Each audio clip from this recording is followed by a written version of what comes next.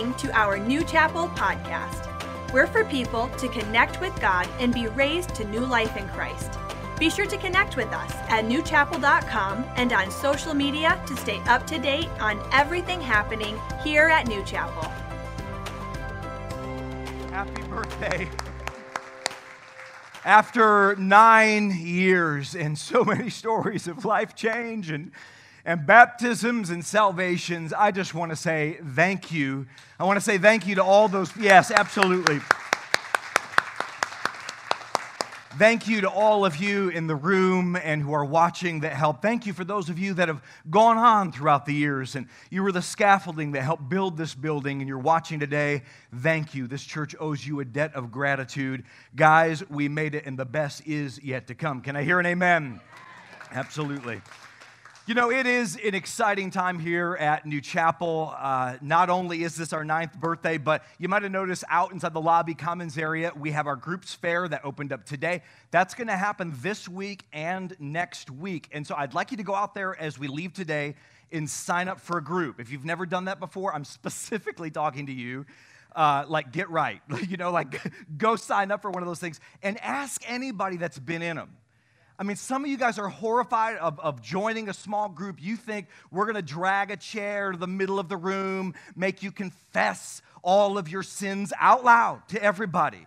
And then we're going to go to Sam's Club and get the big bottle of olive oil and just open it and go glug, glug, glug, glug, glug on your head and slap our hands and pray the devil out of you. That is a ridiculous fear for you to have. We don't do that until second semester. And so It's nothing like that at all. Sign up for a small group. It will be life-changing. And then also you saw in that video sequence our spiritual growth campaign is launching in 2 weeks. It's called Made for More. And here's the idea, gang. We are going to be spending 6 weeks talking about your God-given purpose. In fact, next week we're going to be giving out a free book paid for by the partners at New Chapel, free for every single person who's in attendance, both kids, there's a kids edition of this, and for adults, and we're going to be giving this to you. It's a 40-day journey that we're going to be able to go on as a church, 6 messages, 40-day devotional. There's going to be, even in the small groups, there are topical small groups like we've had all throughout the years, but at those small groups, it's going to be seen through the vignette of purpose, that God has a plan for your life, that you were not made for the mundane. God has a plan for your life, and you are made for more. Can I hear an amen, church? And so in 2 weeks, you don't want to miss that perfect opportunity to bring somebody with you. You don't want to miss any of that. Now, grab something to take notes with, and if you have your Bibles, open with me to the book of Genesis. Genesis, first book in the Bible. If you're new to Christianity, all the way on the left, right after like the ISBN number, it's the book of Genesis. And I want to show you something in this particular passage. Before I do that, you know, when our church was brand new, I was inviting, everybody. Anybody that's breathing that I knew, I'm inviting you to church. And I'm reaching out to old friends. And one of the people that I reached out to was a high school friend that her and I really got on really well. People even said that we looked like brother and sister in school. And I reached out and I invited her to church. And she made it very clear, in no uncertain terms, I'm not going to your church. And I was kind of blown away, because most people, even if they have no intention of going to your church, they'll praise God, they'll grab the little invite, they'll shake it at you, and smile and walk away. She was straight up. And so, I knew her well. I had the relational change in my pocket to be like, well, why? And she said, well, I can't stand Christians. Now, I had to think on my feet for a second. I'm glad I did. And I said, well, I can't stand them either. In fact, I can't stand Christians so much, I had to plant my own church to get away from the church crowd and do my own thing. And it made her smile a little bit. That was, by the way, the best that I got in that conversation. She never came to this church. But I thought about, you were waiting for a testimony, right? Testimony is I thought on my feet. And so, but in talking to her, I realized what a lot of people outside of these doors think about church and what they think about Christians. I can't stand them. I can't stand how they act. They're mean. They're judgmental. They're upset all the time. They're just cranky. They're pointing at everything that needs to change. And I can't stand Christians. And I thought about that, and it's like, man, the Christians that I know, the ones that I really think are Christ followers, the ones that had impact on me, golly, that's not the word I would use at all to describe who they are. They were patient with me, and they were kind, and they answered my questions, and they took time to do it. But I do know this. I had my own encounters with people that were judgy, had a finger to point, wanted to take my inventory. You know what I'm talking about, anybody? Like we have to realize that when we invite people to church, when we invite people to a relationship with God, there's a little bit of a chip on the shoulder that looks at us and questions what it's all about, and it's because of their approach to God. Now, everybody has an approach to God, including atheists. And this person, I think she was like an agnostic, but including an atheist. They would say, I don't even believe in God. But they have a chip on their shoulder. They have their own viewpoint, a worldview about God. In fact, the Bible says that he put eternity in the heart of every man.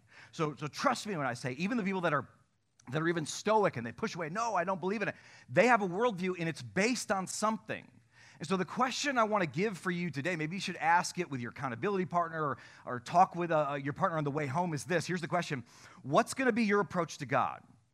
How are you going to approach him altogether? What's the filter that you look at God through, your worldview, your mindset? And I would submit to you today that it is massive. The way that you approach God is huge. And if you don't do it well, if you don't do it in the vignette that he has, you're going to miss almost everything, maybe everything. Now, I had you turn to Genesis. Genesis 1, by the way, is the first story in the Bible. It's creation. I would submit to you it's actually your first story too. The second story in the Bible is all about choice, and it is, by the way, the second story in your life.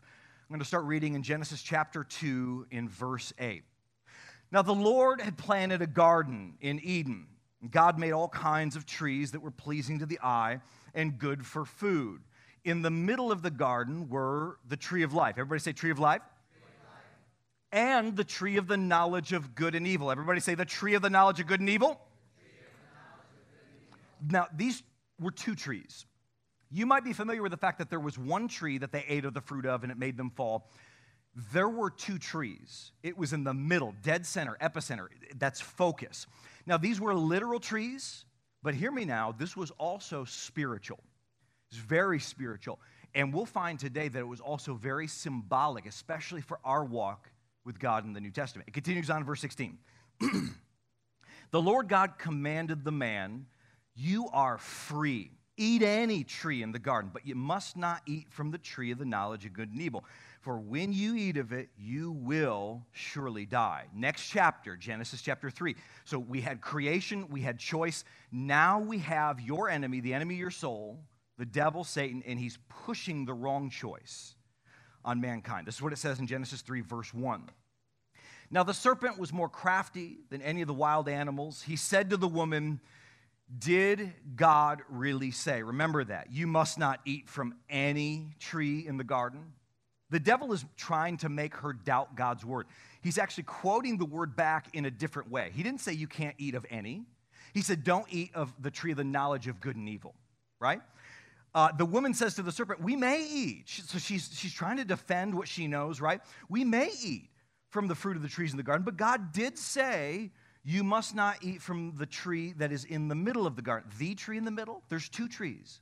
So there's already deception at play, right? And you must not touch it. Must not touch it. Where did he say that you must not touch it? He didn't say that. And in fact, if you read Genesis 1, it was their command. They had to touch it because they needed to have dominion over that tree and all the other trees in the garden.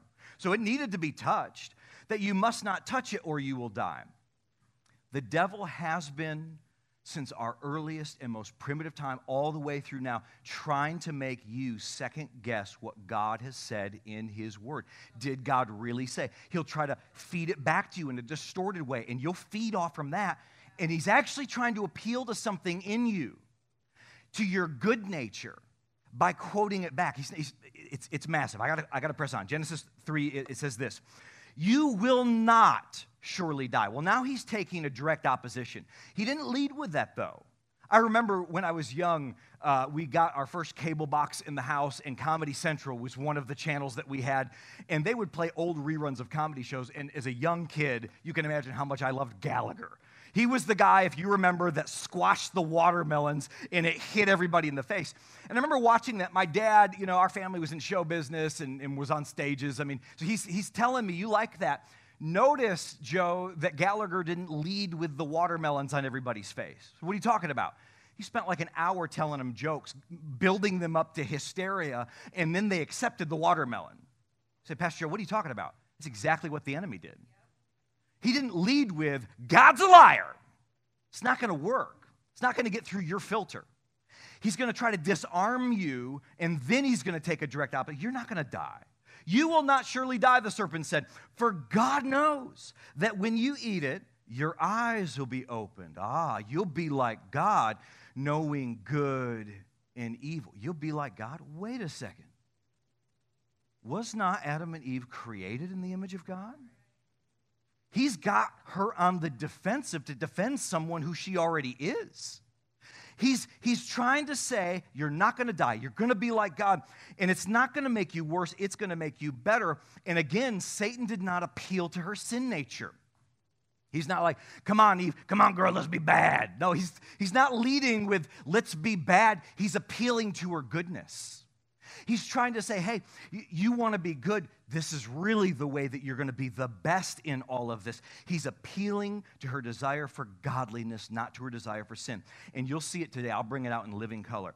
That's why a lot of people, even in the body of Christ, in their pursuit of God, turn a lot of people off.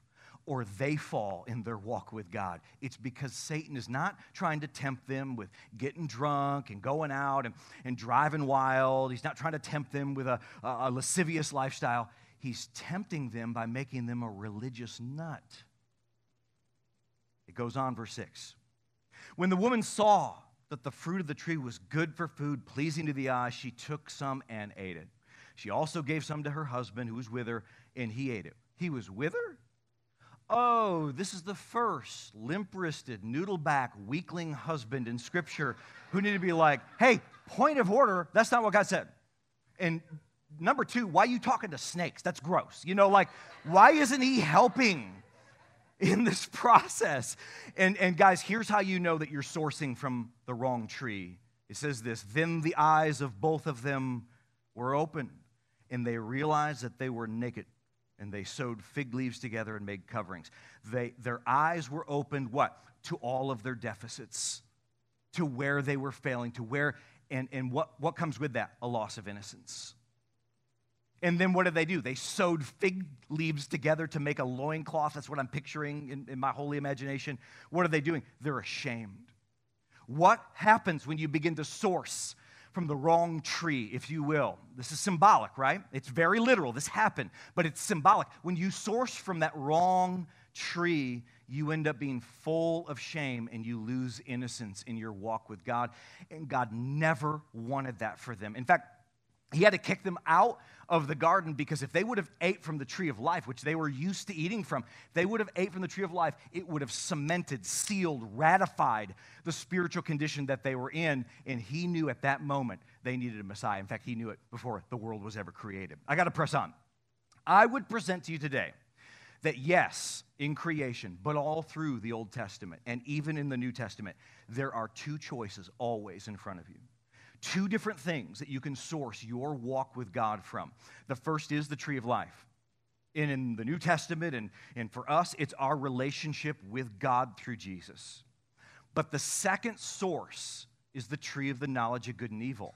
And what does that look like? It's you sourcing from guilt, a loss of innocence, and shame, and it makes you spiral downward. It's the tree of the knowledge of good and evil. Okay. I hope that you have something to take notes with on. These are very profound statements. If you don't, maybe even take out your phone and take a screenshot of these. So these are symbolic, right? If you're sourcing from the wrong spot, the knowledge of good and evil, write this one down. Here's what your anthem is going to be. I'll do more to get to God. I'm going to do more. If I just do more, if I get this down, if I read enough chapters in my Bible. Really?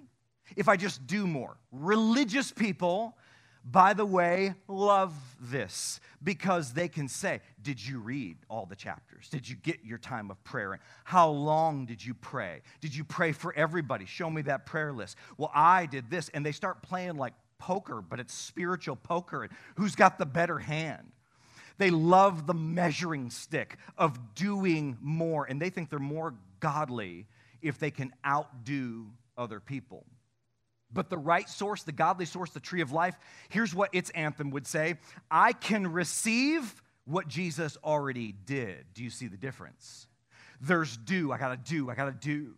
And then there's Jesus did. Thank God I can receive all of that. Say amen, somebody. It's do versus did. Listen to me very carefully, and this is massive. Jesus paid it all. It is massive. He finished the work on the cross. Can I hear an amen, somebody? And there's nothing that you can add to that to get to God. Now, I'm not saying that you shouldn't do great things. God has great things for you to do, but it's not to earn relationship with Him. Some of the meanest Christians some of the meanest people I've ever met have been Christians who know a lot of the Bible and do a lot of good outward things, but they're mean as a snake. Boy, I'm so glad about what's happening in the body of Christ. You know, there's a lot of camaraderie that's happening, especially since all of the shutdowns happened 2 years ago. You know, we realize we're not fighting against the Baptists and the Methodists. We're on the same team, everybody. And some of those old guys back in the 80s and 90s, they knew the Word of God, but the problem was they were mean as a snake. And it's because all about what you could do, what you could perform and all of it. And the Pharisees of the Bible were exactly like this. John 5, what does Jesus say? He says, hey, Pharisees, you diligently study the Scriptures because you think that by them you possess eternal life. These Scriptures testify about me, yet you refuse to come to me to have life. And that's where it is. It's found in Jesus. It's not in all the holy aerobics you can do, stand up, sit down, take a kneel, stand up again, confess this, come over here, and just be the spiritual police, the confession police, going through your church, pointing out the wrong everybody's doing. That's not a spiritual gift, by the way. What God is trying to do is build this church up, and He's trying to do it through a life-giving relationship with Jesus. Can I hear an amen, church? I love this quote from Gavent. The quote goes like this: the Pharisees were good, faithful, religious people of their day. And it is the good, faithful, religious of every era who find themselves in conflict with Jesus. Now, I am not against being good and faithful, but religious I am. What is religion? Not in your notes, jot this down. Religion is man's attempt to reach God. That's what religion is. What is Christianity? It is God's success in reaching man, and He did it through Jesus. It is a relationship. It is not a denomination, an order, a rite, a ritual, or a religion. It is a relationship with your God. Can I hear an amen, somebody? I got to move on. The wrong source. If you're sourcing from the wrong spirit, you'll say this: I'm going to try to get God's approval. Write that down. I'm going to try to get God's approval. I'm going to work for it. And if you're of that paradigm, you better work for it. You better act right, because He's mad. He's angry God. Many see people like God. They see God as mad God, as though He's just angry at you. He's furious. It's just like you come and you bring an offering. It's like, that's the least you could do. Just dismissive and upset that you're even there. And listen to me, your view of God is massive. God is good. And we need to realize that, because if you don't, the way that you look at God, the way that you view Him, is the way that you're going to relate to Him, will determine how you receive from Him. It's a huge deal. Now, when I was growing up, I grew up in a country church, and there was a lot of that church that I actually really loved. And at the same time, there were a lot of things that I realized as I progressed in my relationship with Jesus that gave me a little bit of a different perspective. One thing for sure is my pastor acted like he was like born and raised in hell. The way he talked about it would like make you really convinced that like this is something you really know. And we were country people, and so we said hell with 2 syllables. Anybody else grew up in that church? It wasn't hell, it was hey yo. You don't get right, you're going to go to hey yo. It was like, oh my gosh, this guy knows what he's talking about. And we were of a church that had tracts. Any of you grow up with a church, gave you tracts, little tracts. There were these little booklets that you'd go and hand out, talk about Jesus. And listen, most of those tracts, I would even say I agree with them. But some of the art in those tracts scared me. because it had this like vision of God, and here's, you know what I'm talking about. It's God, and it looks like he kicked Abraham Lincoln off from the seat in the monument, and he's sitting on Abraham Lincoln monument seat, and God is massive, and the people all around him look like little ants, and he's sitting there stoic, and when you look up at his face, it's just like beams of light coming out of his face. And I think, it's crazy, I think that the heart of those people was to try to be like, hey, nobody's seen the face of God, and I'm not going to draw that, and you know, we pale in comparison to the stature of who he is. I think it all was done with a good heart. But what did I take from it? That God is a faceless, emotionless, stoic God, and it reinforced all the anger that I was feeling, mainly because of how I behave with my life. And so I'd look at these tracts and be like, I can't give these out to anybody. I'm not even worthy to go talk to people about their faith because I got to deal with sunshine, and it's a lot to deal with, and it scared me. And for some of you, that's the perspective that you had about him. And we're sourcing from the wrong tree. The right source says this, write it down. I can receive God's love for me. You can try to get God's approval, or you can realize you haven't. You have his approval. He loves you. If God has a fridge up in heaven, this guy's face is on that fridge. Everybody, like, I have his approval. It's beyond what I do. I have nothing to prove to anybody, chiefly God, because he said. And so I have to find my peace and resolve in that truth and source from a relationship that's life-giving. Many don't see him correctly because they're sourcing from the wrong paradigm. But what does Romans 5 say? Huge deal.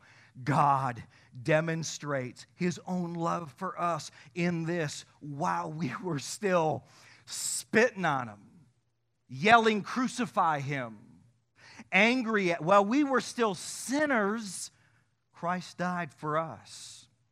His love for you is beyond what you've ever done or whatever you will do. He loves you and he approves of you. Can I hear an amen, somebody? Jesus didn't pause the crucifixion and say, okay, wait a second. I just want to take a poll and make sure that they're going to love me back. He didn't do that. He died for you while we were still cursing him to his face. Some of those people were healed in his ministry and were yelling, crucify him, and his love is over all of that. The Bible says, for the joy, book of Hebrews, I believe, for the joy set before him, he endured the cross. What is the joy? It's you. What kept him on that cross instead of calling those legions of angels to get him off? What kept him? No man killed him. He laid down his life. What made it so he was able to do that? His love for you. He loves you. He cares for you. He saw you before you were born all the way through your life, and he can see your last day from the beginning. And he loves you so much. And that, friend, is why I love him so much. I love him. I love what he's done in my family. I love what he's done in my kids and in my life. I look at that, and it's not a response to the great performance that I put on. It is his grace on this man that has made way for me to become who I am today. Wow. If the church in the world, but I would even chiefly say in Western Michigan, could get this, the love of God, I'm telling you, our buildings couldn't contain the growth. I got to move on. The wrong source, the tree of the knowledge of good and evil, what does it say? It says, I'm going to focus on the externals. So I'm going to put on the right clothes, whatever that means. And I'm going to act right. I'm going to show everybody. But the right source, the tree of life, what does it say? I'm going to focus on the internal. I'm going to focus on what God is doing in here. I'm going to focus on the journey that God has me on.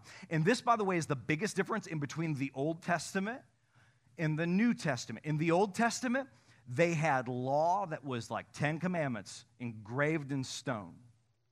And they had all of the Bible later on scrolls, and that's where the law lived. And all of it was this. Here's the prescription. Now act right.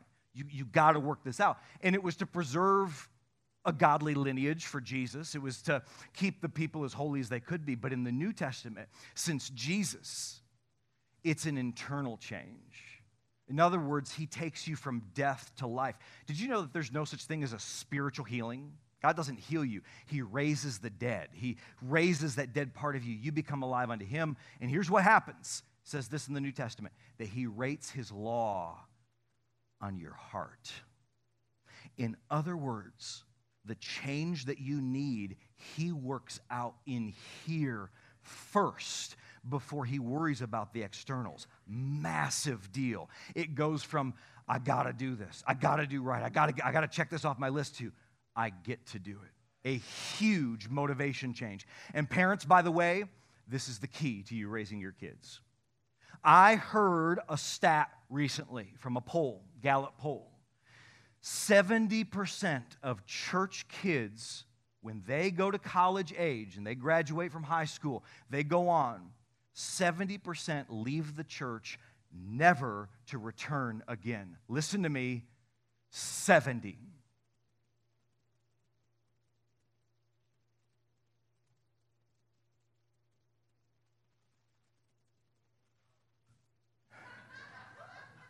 And it's more than that, because it's starting in our house. It's church people giving all the do's and don'ts and act right. And I don't put pressure on my kids that you got to come to church because you're the pastor's kids. You better be the perfect kids. You tell me that my kids were acting wild back in class, it's almost to be expected. Like, I get it. Like, they're people, and I'm growing them up and developing them. But here's the big marked difference. I'm not just trying to correct the outside. I'm trying to make their heart fall in love with Jesus.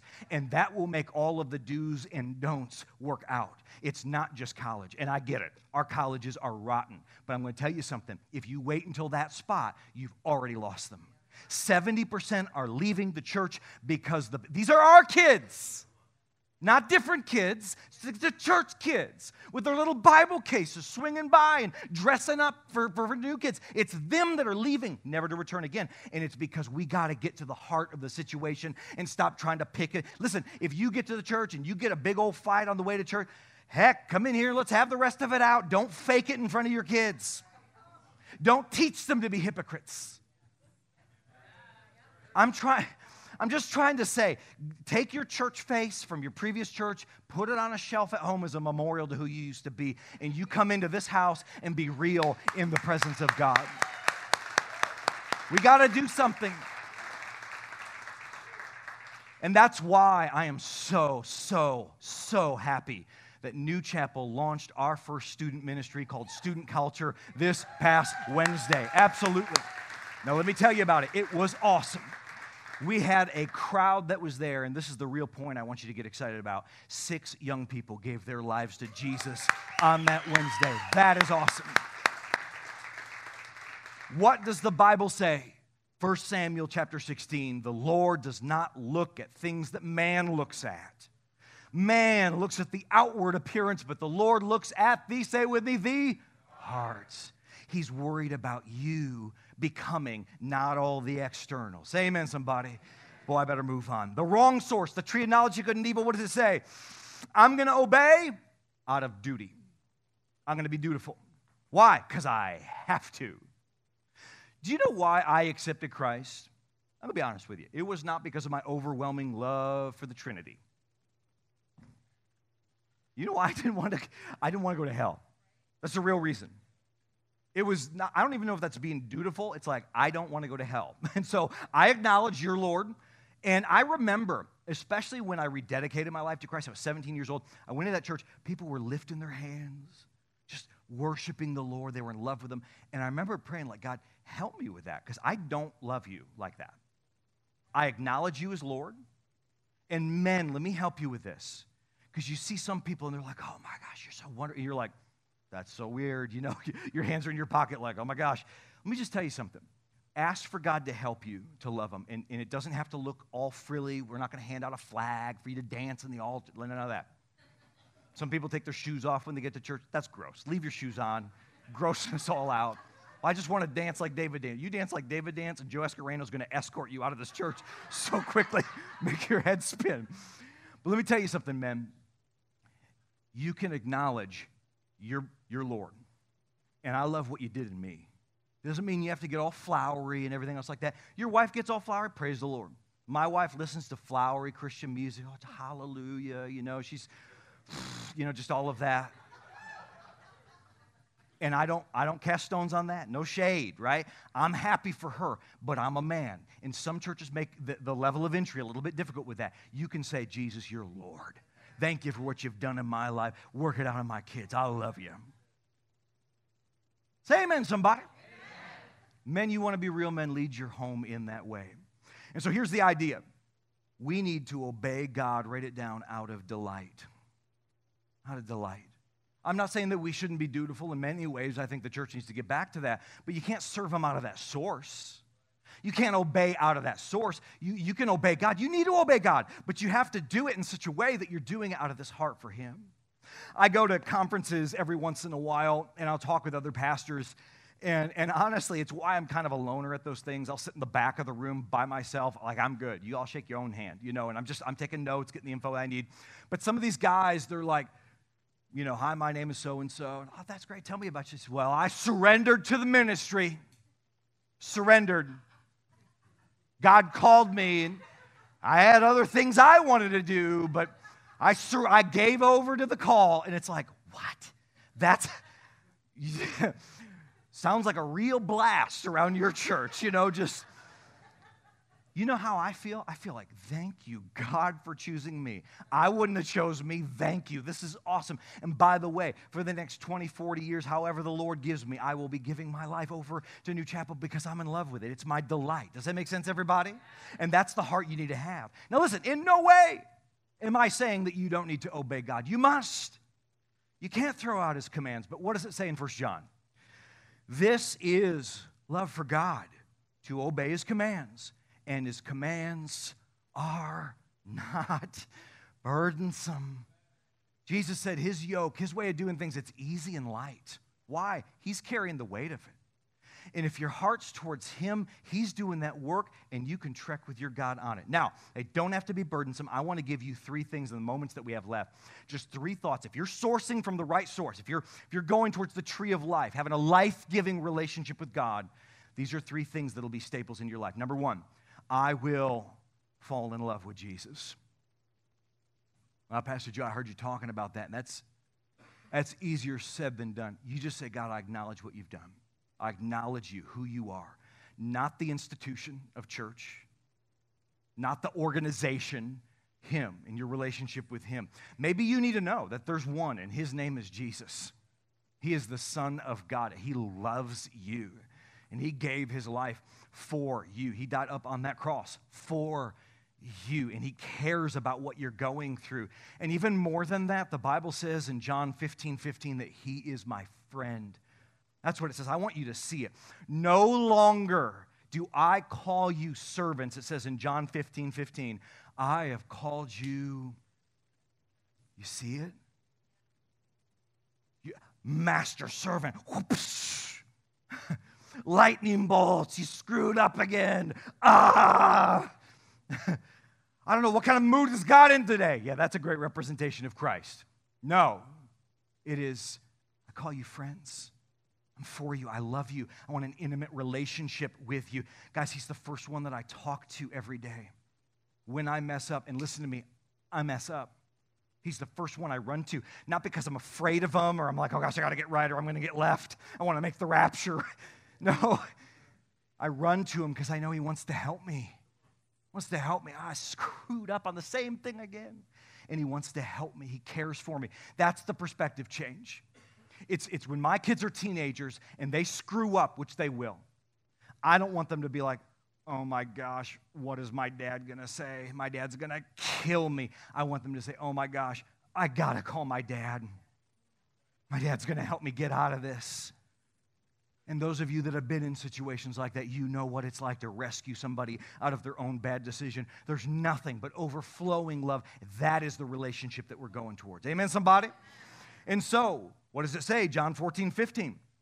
If you love me, you will obey what I command. Let me be clear. For most of my Christian walk, I read that from the wrong source. And leave that scripture up there just for a second. I read that like this. If you love me, prove it. If you love me, you better be doing what I said. That's not what it's saying. Do you know what it's saying? Jesus is saying, hey, if you love me, you will obey what I command. If your heart's towards me, you're going to just be walking in, you'll find yourself in alignment. Might take a second, but that love will draw you over because you don't want anything to do with the world. And the things that you mess up on the way, it's like, I don't want to do that. I want to go back to who I was. I want to go back to that junk, to the depression that's with that. I want to serve you, God. I love you. And what'll happen? You'll obey God. Do you see the difference in the source? And so look at this. What side of the comma is your relationship with God on? Because if you start with, I better obey, oh my gosh, otherwise he's going to think I don't love him, you're reading the scripture backwards. He says, if you love me, you will do it. You'll see it come to pass. Wow. 2 Corinthians 5:14, in fact, I would even say this, you'll be compelled to do it. Scripture says this, 2 Corinthians, for Christ's love compels us. It's the love. It's the relational component. That's what's going to bring you into alignment with him.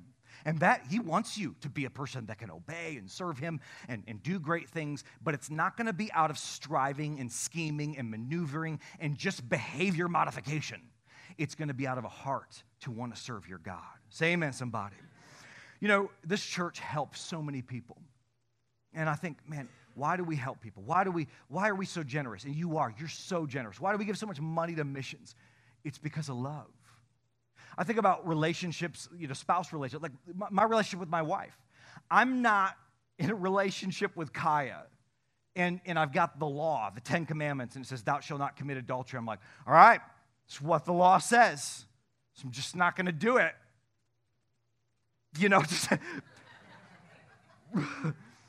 No, I love Kaya, so I don't want to do that. I don't want to mess up this beautiful thing that we have. Does that make sense, everybody? And so therefore, I'm going to obey what he commands. Massive. Write it down. I can. You should say this to yourself. I can fulfill the commands of the Bible. How? Better by falling in love with God rather than trying just to obey everything. You and fall in love with God, that's what will change your walk with him. This is who we are, New Chapel. This is Jesus. Number 2. Got to move on. 3 responses when you have that right source. Number 2, I will respond to sin with life. Respond to the sin that I face, the sin that happens, with life. So you're going to sin, and other people around you are going to sin as well. How are you going to respond to that? Because how you respond is going to be very telling to where you're sourcing from, and it's going to be very telling to your relationship with God. When many of us in the room, we go on social media or watch your cable news network, there's a lot of things that you can see and point at that are so frustrating today, yeah? A lot of things in the news, and you're like, it shouldn't be that way, and political things, and there'll just be outright sin that's being pushed, and if you don't accept the sin, then you're wrong, and you're not inclusive, and they force diversity, because that's the way to do it. And it's all of these concepts that just grieve our hearts sometimes. And everybody's doing something I don't like. And it's easy for us in the room who know God to get triggered, get upset about it, start being like, well, you don't know what you're talking about, and start pointing fingers at everybody. And here's the hard thing, is when you know God and you know the truth, it's very easy to point fingers. Because somebody can walk into this church and they might not be dressed like everybody else and be easy for you to point fingers. Maybe they go out in between services and they're serving on the go team and you catch somebody with their lanyard on a smoke break. And it's easy to go point at them and be like, that ain't right. Or what you can do is delight that God is at work. Because there's no such spiritual gift as you pointing a finger. That's what John 3 says. God didn't go through all the trouble of sending his son merely to point an accusing finger, telling the world how bad it was. He came to do what? To help, to put it all right again. I'm trying to get this thing together. I'm trying to help people. And so listen, you can either make your point known, show everybody you're right. I'm going to make sure that they know. I'm going to make a point. Or you can make a difference. See the difference? How about this one? And this is gratifying for me to say. I know that I'm right. High five me, right? I'm right. So because I'm right, I'm going to be secure in that, and I don't have to point fingers at everybody. I'm going to help them along the journey. Does that make sense? I'm being a little bit silly at the front end, but the truth is, you don't need to go and call everybody out. You need to call them in. There's too many in our household of faith that have that accusing finger to point at everybody else to tell them how bad that they are. There was a woman that was caught in adultery in the Bible. You can read it. It's in the gospel somewhere. I don't know. Anyway, but Jesus had this encounter. And this woman was brought before him. And they wanted her to be stoned. And that was the sentence of the day. That was law. And the law was this. They had to bring the person that was accused before a rabbi, because the rabbi would be the one that would actually cast the judgment. They had the legal authority, kind of like a judge, to say, okay. But you had to make sure there was at least 2 or 3 witnesses that could say, yeah, we saw this happen. And they threw the woman there, not the man.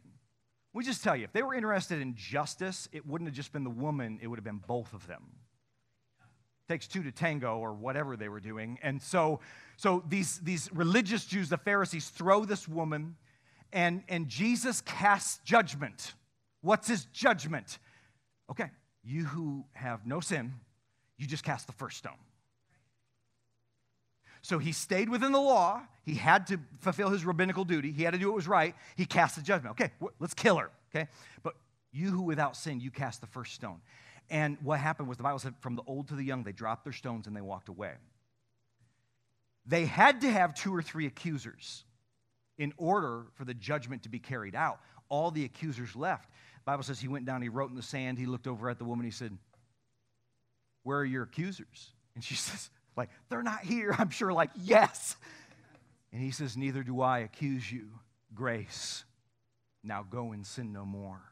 Truth. What does it say in Proverbs, through the Gospels, all through the counsel of Scripture? Let not mercy and truth forsake thee. Let not grace and truth, mercy and truth forsake. He leads with mercy, but then he gives the, don't do this again. You're tearing yourself up. And so grace, what does it do? It invites you to be free, and it is the truth that sets you free.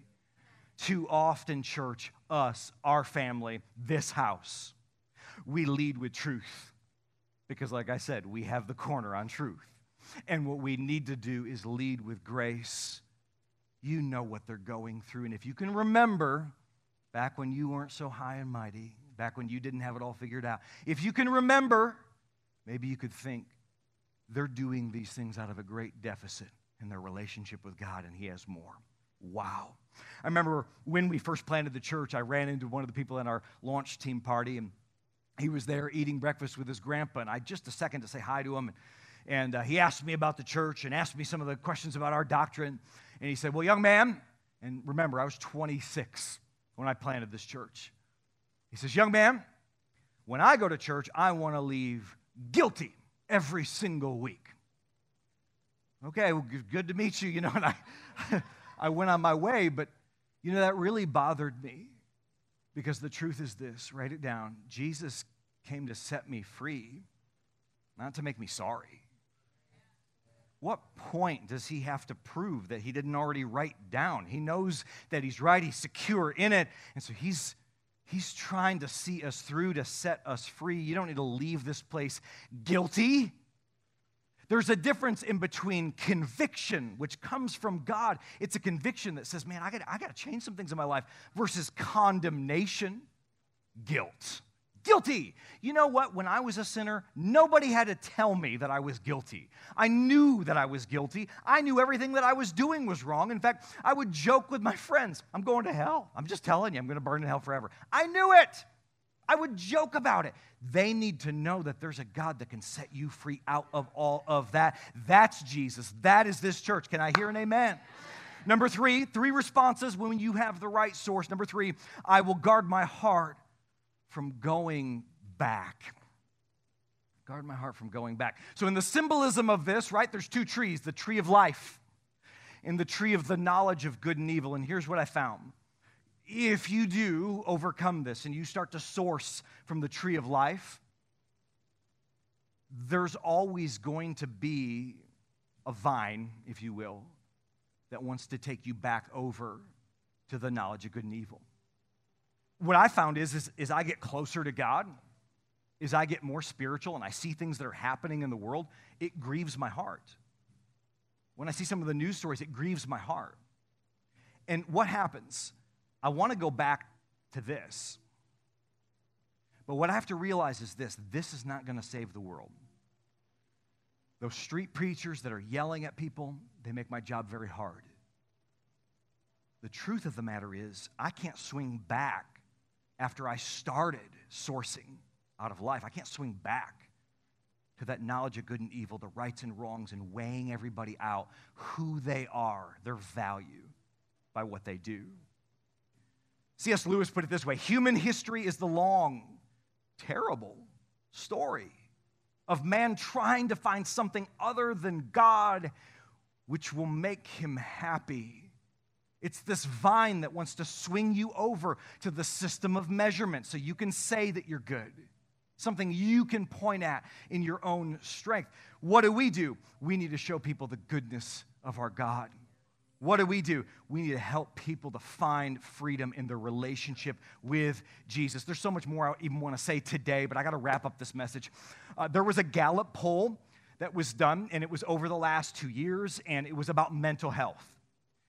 They found this, that every demographic, so young and old, rich and poor, Republican, Democrat, independent, every demographic you can think of, married or not, they all had reported a decline in their mental health, mental stability, and mental well-being, with the exception of one demographic. And by the way, this was a secular poll, a secular study.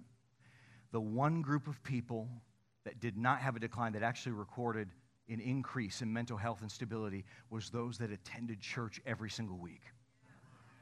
Do you see why we opened when everybody else was shut? It's for the reason that you can't start swinging back to that other vine. You have to stay in sync with God. And when you're trekking with Him, He's working things out in your life, your relation. 1 John chapter 5, I just want you to see this. If you don't have God, you don't have life. We know that, but here's the first part. He who has the Son has, say it with me, has. There's a life-giving relationship offered to you today. And there's the system of measurement that the world loves, religious people love. It's sourcing from the knowledge of good and evil. My encouragement to you today is find your life-giving relationship with Jesus, because God is good. Heavenly Father, thank you for meeting us in this place, and thank you for your word. Thank you that you're touching people's hearts even right now as I preach. God, I pray that as I bring this message that people abandon their religion, their system of measurement. Maybe they see where they've been mistreated by it. Maybe they see areas of their life, pockets of complacency where they've sunk into that judgment. And God, they also see this life-giving relationship, and they want that. God, I pray for Christians that have been serving you for years to re-up their commitment to that life-giving relationship with you. God, I pray for those that are just hearing this, that maybe have lived out a whole existence with the system of weights and measurements, but now today are hearing about their loving God, and it's clicking. Those scriptures that they even knew, it's clicking. And they want to be the people that love people into this kingdom, that love people through, see people through, not see through people. And God, I do pray for those that are in the sound of my voice that don't know you. Help me to find them in Jesus' name. Heads bowed, eyes closed just for another minute. If you came into this room or you're listening to this and you'd say, Pastor Joe, as I hear about a loving God, I know this, my life's not right with God.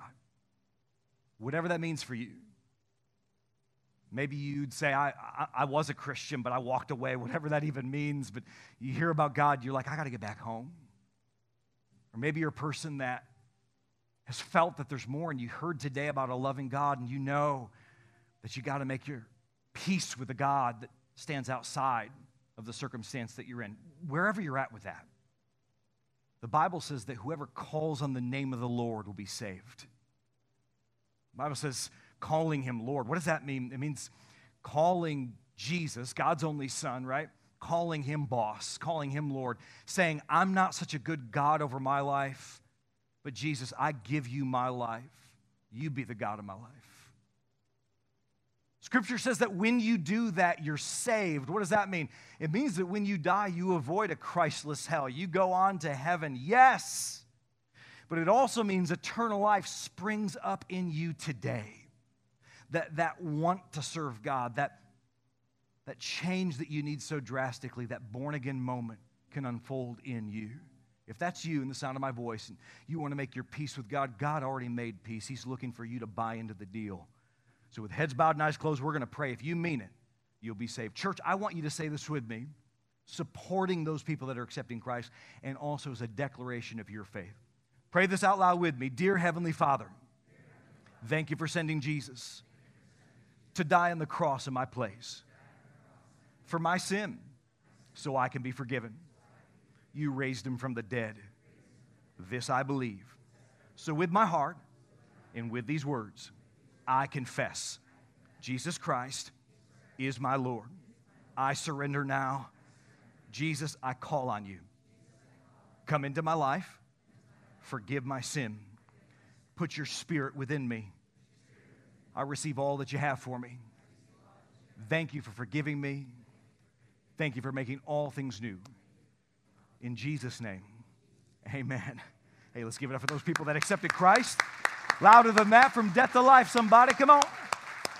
And the Lord bless you and keep you. Make his face shine on you, be gracious unto you. The Lord lift up his countenance upon you and give you his peace. And as you go, have a great week, guys. I love you. We hope that you were encouraged and brought closer to God during this message. You can listen to any of our past messages and series either on this podcast or on newchapel.com/watch.